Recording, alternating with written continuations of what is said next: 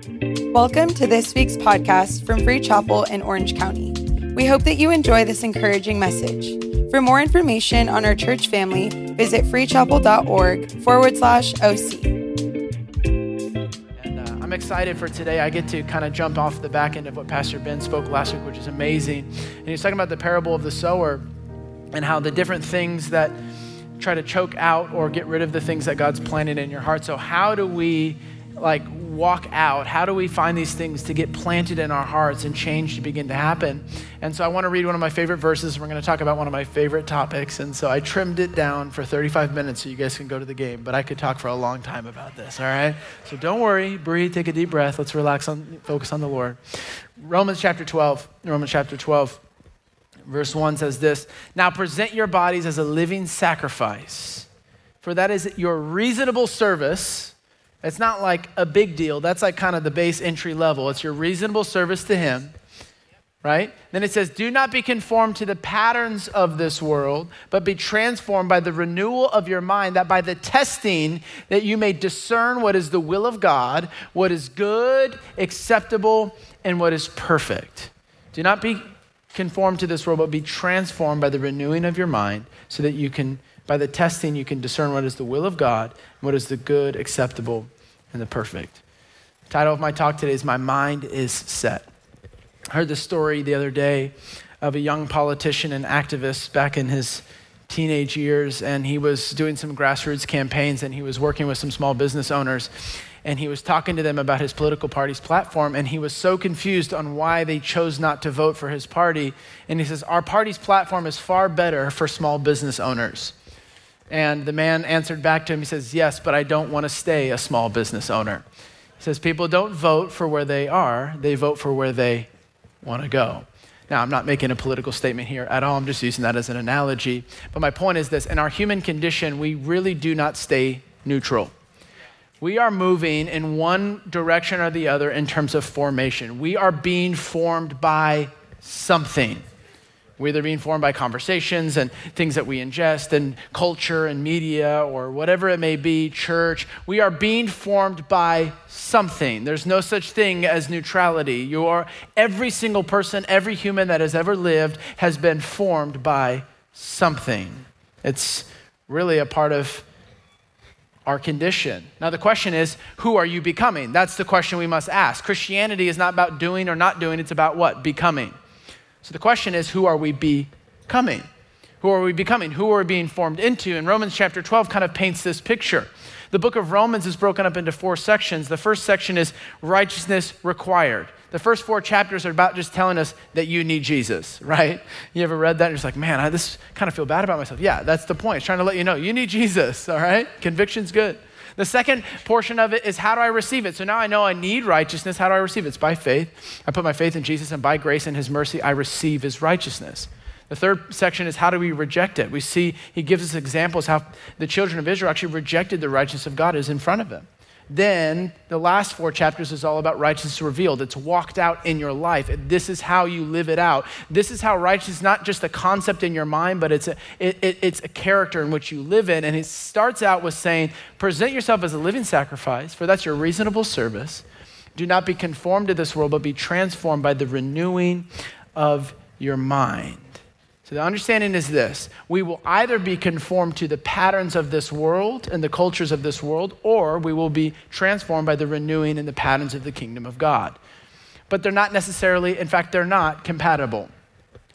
And so we have to understand, who are we becoming? See, we don't make decisions in life for where we're at. Whether we realize it or not, whether conscious or subconscious, we make decisions on who we want to become.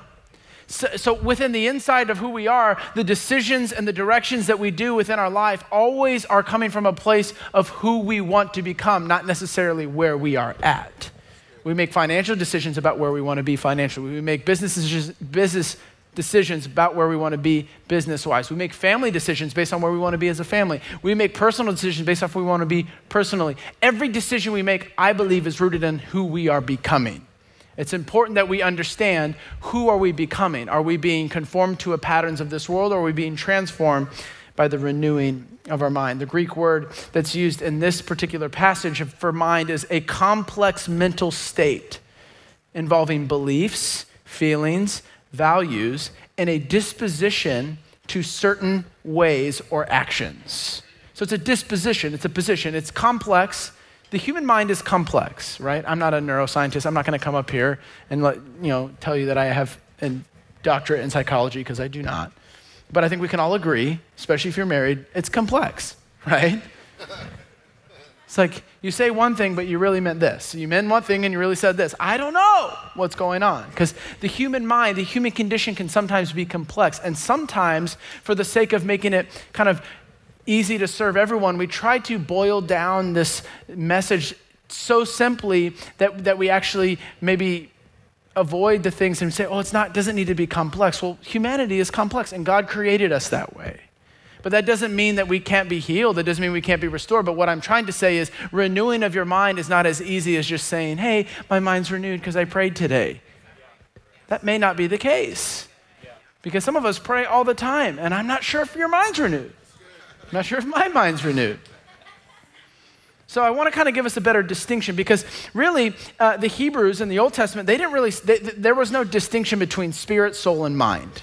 They were all kind of one thing. Depending on the context in the sentences and the words that were used, it would kind of determine what word they would use, whether it was spirit, soul, or mind. But they kind of always thought of the things that were unseen as one thing, because our body and our physical is seen and we have the five senses, but the other parts of us, our spirit, soul, and our mind, are kind of, you can't really see them. You can't see your thoughts. And so they would kind of lump it into one thing. But now Paul, who would understand the Greek philosophy and the Gentiles, he really began to bring into an understanding as the Gentiles would understand, because they were these great pontificators and philosophers, and they understood the human mind was so powerful. He begins to bring into a zoning into it. It's not just your spirit or your soul, that those are important, but he's really talking about your mind.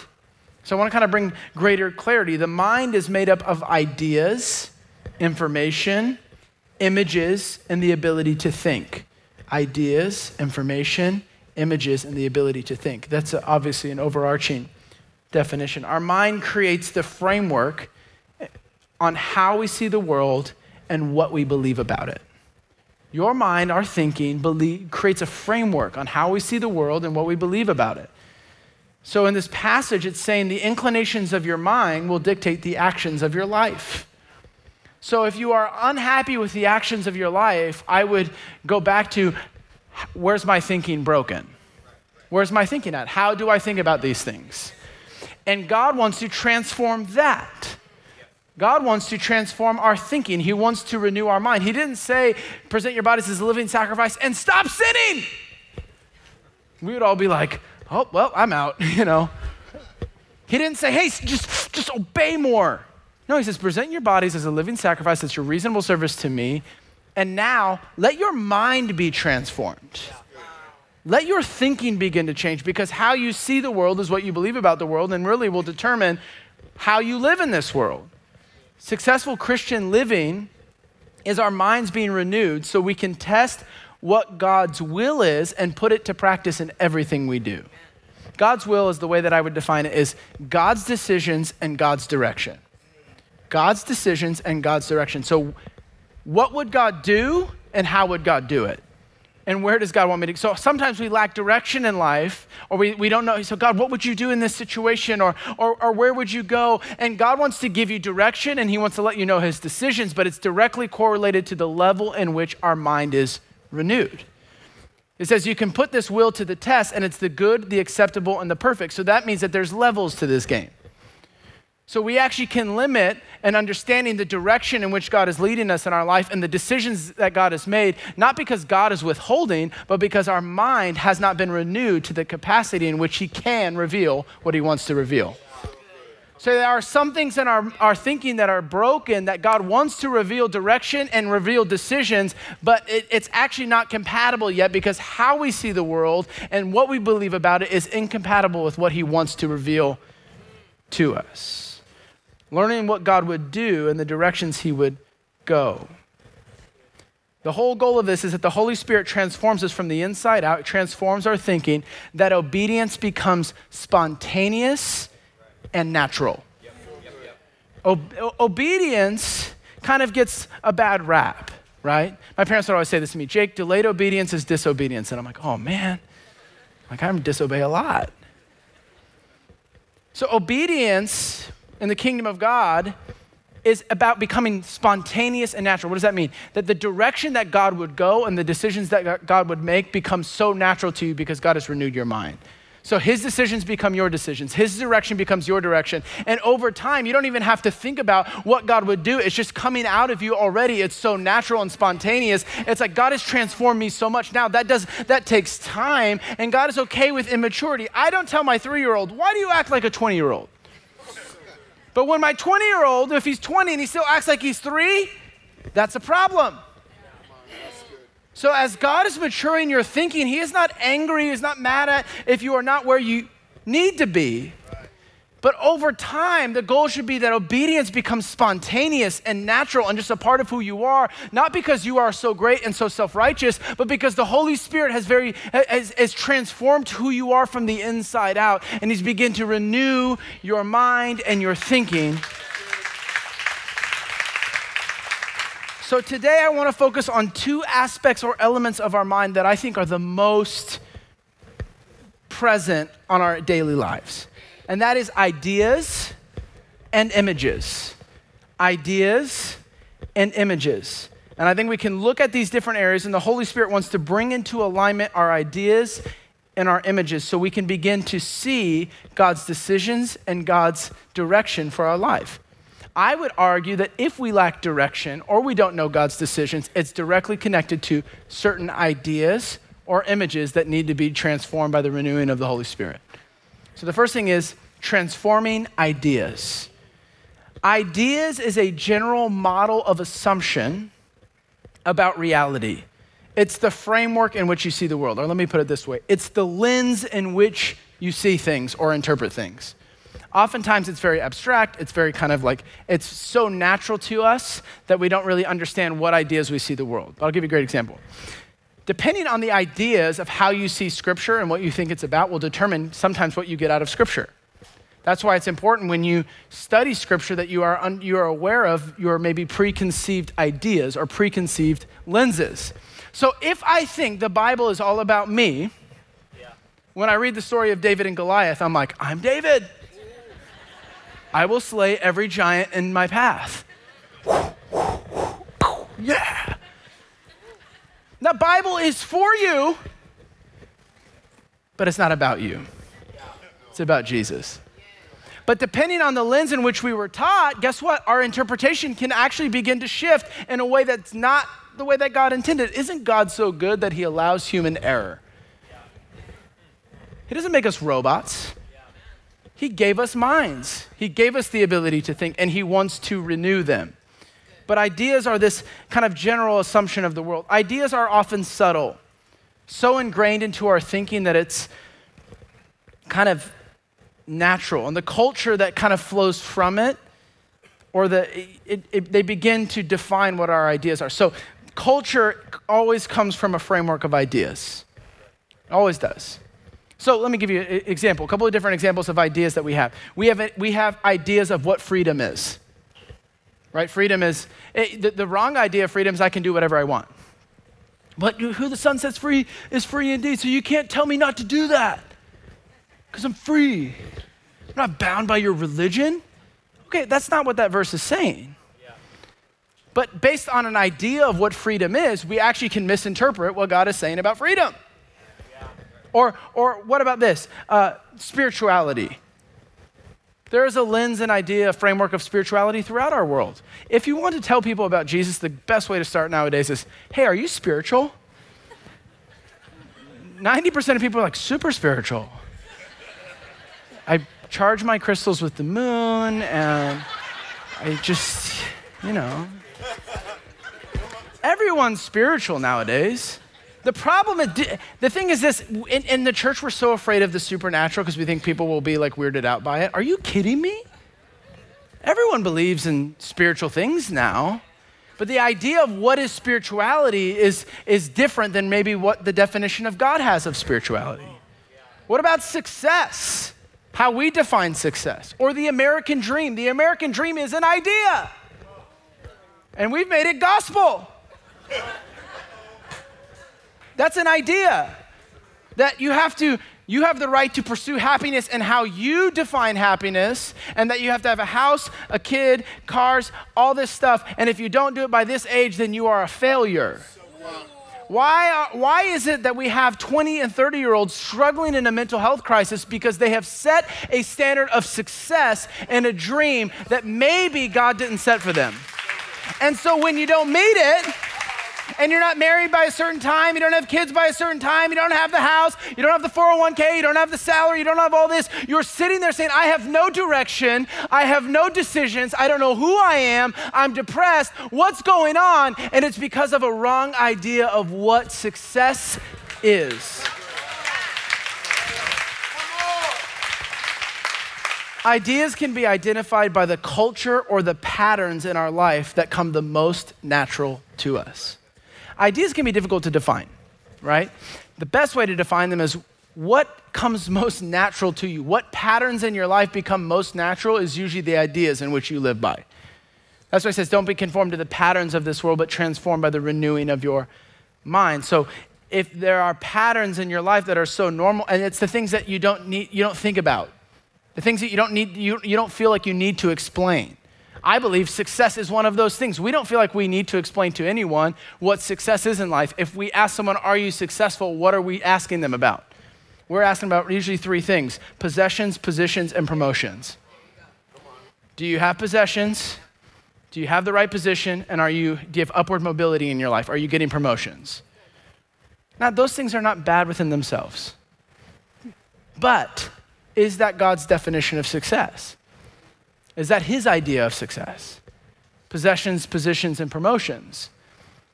Well, I would argue that in Joshua 1, 7 and 8, it says, meditate on the word day and night and you will have success and your ways will be prosperous. That word success is defined to be prudent and to understand. So success to God is as you chew and meditate on the word and you think about the word and you speak the word, it is that you actually get a revelation from the very Spirit of God of what the word means, and to be prudent means then you know what to do with it. Because have you ever met someone who knows what the word means but has no idea what to do with it? So good. Who preaches to every person they meet, right? It's God doesn't want you just to know what the word is and what the word says. He wants you to know how he would say it, right? In spirit and in truth. And there's this spirit and then there's truth, but there's the spirit of love. Right? So God isn't coming at it angry and using it as a weapon. God is using it in a way that's building and uplifting and bringing the same revelation of Christ himself that you got. So it's not enough just to know what to say, but God says, let me reveal how to say it. That is what success is in the kingdom of God.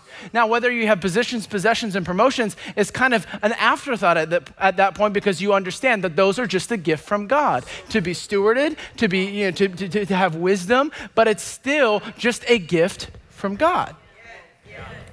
So this is what it means to have these different ideas. The process of renewing your mind is recognizing the frameworks and the patterns in our lives and our thinking and replacing them with Christ's framework and Christ's patterns. Okay, so Philippians 2 says this: so if there is any encouragement in Christ, any comfort in love, from love, any participation in the Spirit, any affliction and sympathy, complete my joy by being of the same mind, having the same love, being in full accord with one mind. Do nothing from selfish ambition or conceit, but in humility count others more significant than yourself. Let each of you not look only to his own interest, but also to the interests of others. Have this in mind among yourselves, which is yours in Christ Jesus.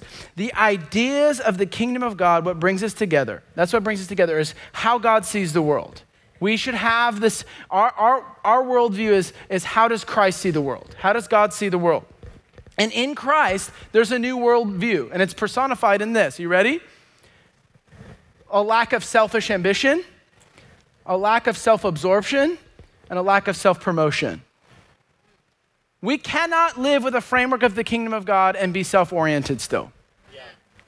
It's moving from a self-oriented life to a God-oriented life, or a self-centered life to a God-centered life. So our community and our kingdom and our worldview should be shifted to how do I serve others? How do I give others? And how do I worship God properly? This is the kingdom of God. It's counter to culture. It is a God-centered or a God-oriented life. And from there, everything begins to change. That is where our idea frame begins with its renewal. It's shifting to a God-centered life and asking the question, are these areas in my thinking God-centered or self-centered? And the second one is 1 Corinthians. 1 Corinthians is chapter 2 says this, the natural person does not accept the things of the Spirit. So if we think as a self-centered life, guess what we're not going to do? Accept the things of the Spirit. A self-centered life is contrary to the Spirit-centered or God-centered life. So accept the things of the Spirit of God, for they are folly to him. He is not able to understand them because they are spiritually discerned. The spiritual person judges all things, but he himself is judged by no one. For who understands the mind of God has to instruct him, but we have the mind of Christ. The mind of Christ is Christ's attitude and Christ's approach. We have Christ's attitude and Christ's approach. We have Christ. It helps us recognize dangerous ideas at the center of our life that God can replace, and then he can remove and replace these dangerous ideas. Why? By giving us his way of thinking. God doesn't want to just give you his direction. He wants to give you his decisions. And in fact, as long as we walk in obedience to his decisions and those become natural, guess what? His direction becomes a natural outflow of that. So oftentimes we want direction, we want purpose. How many of you want purpose? Raise your hand. Come on, I already know. Some of you lying. We come to church every week. I need direction. I need where to go. And God is saying, if you want direction, learn to walk in my decisions. How would I walk? What decisions would I make? And it's the mind of Christ that gives you Christ's attitude and Christ's approach. So once again, it's not just what would Christ do, but how would he do it? And it's the level of what God can trust in our obedience, and that is walking out, is the level of clarity of direction that we begin to walk in. And this is directly connected to we have the mind of Christ. We have a new attitude and a new approach to life, a new way of seeing the world, a new lens in which we interpret things, and it is through the kingdom of God and it is through the mind of Christ himself. And it is only the Spirit of God can reveal the thoughts of God, it says in Corinthians. So if you want to know what God thinks, ask the Spirit of God. He'll reveal the thoughts of God. So the second thing we have to have transformed, first thing is transforming ideas. The second thing is transforming images. Images. It says this in 2 Corinthians chapter 10, for the weapons of our warfare are not of the flesh, but have divine power to destroy strongholds. We destroy arguments of every lofty opinion raised against the knowledge of God and take every thought captive to obey Christ. I love in the King James Version, it says, every vain imagination. Every vain imagination. The place where our spiritual warfare takes place is with these strongholds, which is images. Images which are concrete beliefs that we have in our life. These images have a connection to feelings. There's a reaction to them because they become so concrete, so firm. They're tangible, and they're always built upon usually a deformed idea system. So images are the outworking of a deformed idea system. So if we think all Christians are hypocrites, it's an idea, right? We come to church, someone cuts us off in the parking lot, they're all mean. It's like, I knew it. It becomes an image. It confirms the worldview in which we already see. I knew that all Christians were hypocrites. I knew it. I knew it. All men are evil. You go to the Rams game and you see some dude going crazy. He's like, I knew it. That guy's crazy. All men are evil. So these images actually begin to solidify these dangerous idea systems. And the way that I would put it is they become idols. They become things that we begin to change our direction. The decisions and the direction of our life are always based off the images in which we're looking towards. So we make decisions based off marriage because of how we view men. We make a decision based off money because we've always had money or we've never had money. Yeah. See, the idea system of money can be the same way. We can have no money, and the moment we get money, we spend it because it's like, well, if I don't, while I have it, I got to spend it because I may never get it back. So out of fear of not getting more, we just spend. and we don't steward what God has given us. So that's a wrong idea about money compounded with a wrong image that then starts a bad pattern in our life that we don't know how to handle money. Or on the other side, we have a lot of money. It's like, well, when I go to church, people just want my money. And our fear is losing what we have. So we go to church and we do an offering. It's like, I knew it. They just wanted my money. So what happens is this, then we become greedy.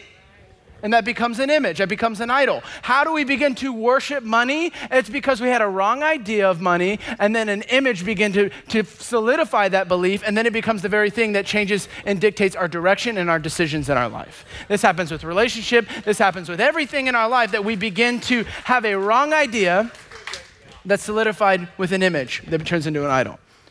These dangerous ideas create images that we worship. Romans chapter 1 says he gave them up to a debased mind. So first it came to their thinking, a darkened mind. Gave them up to a debased mind. Then it says this, they gave up worship for the creator, for the creation. So they changed how they worshiped. And then what begins to happen is this, they suppress the truth for a lie. So this is it, it's all of us, we always do this. We take ideas, right? And then it's in our thinking, so wrong ideas then become images and idols that we begin to worship. Instead of worshiping the creator, we worship the creation. So good. And that goes all the way down the list. Sexuality, anger, malice, greed, gossip, all go down the list. And it's like, these are wrong idea systems of how we view things, and then it just comes in and compounds into an image or an idol and say, this is what defines my direction and my decisions. And then this is what begins to happen. We begin to worship these things, and we begin to dress it up as if we're worshiping God.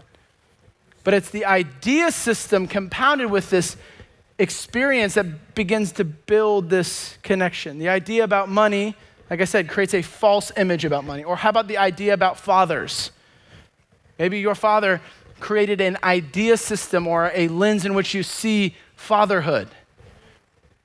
And then the image in which you worship is always connected to the father wound that you have. So good.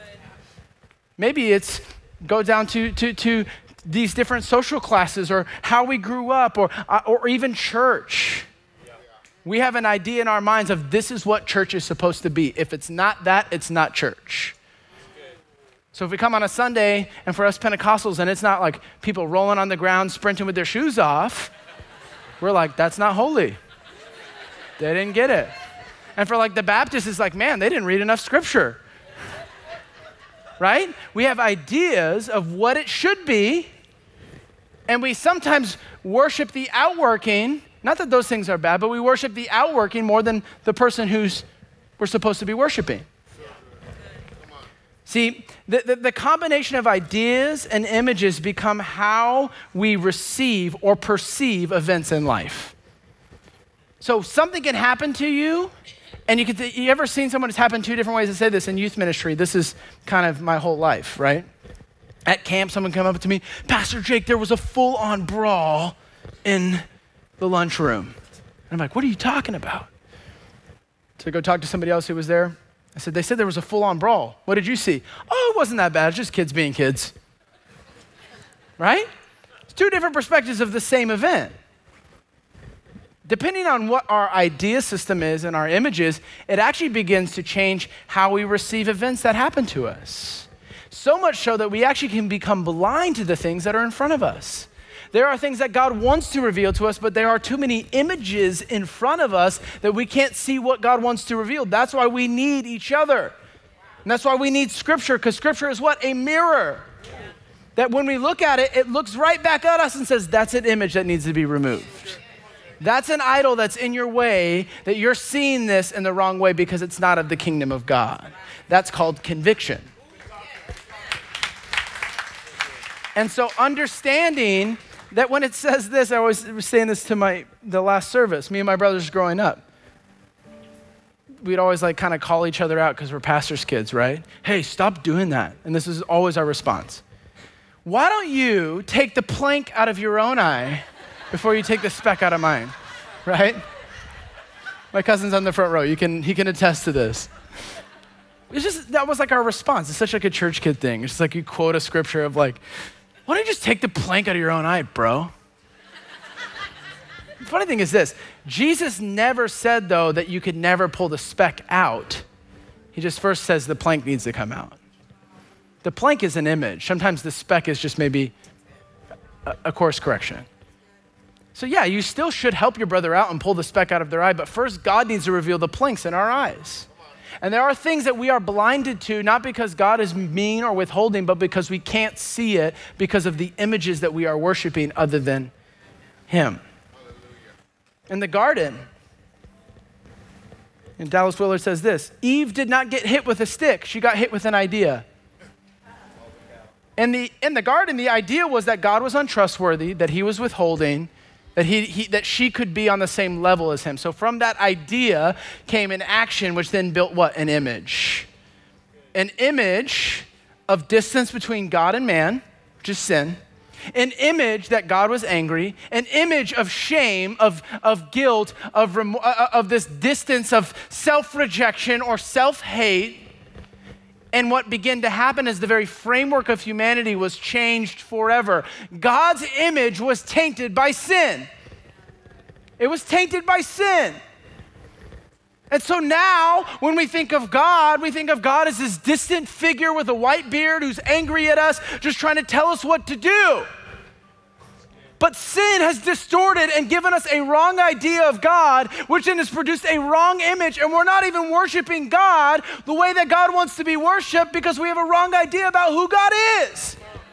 That is why he sent Jesus, who says he who knew no sin became sin so we could become the righteousness of God in Christ Jesus. It says in Hebrews 1 that he is the exact imprint of God's image. So what does that mean? Jesus came down to this earth to restore God's image to us and show you that is what your idea says about me, but this is who I really am.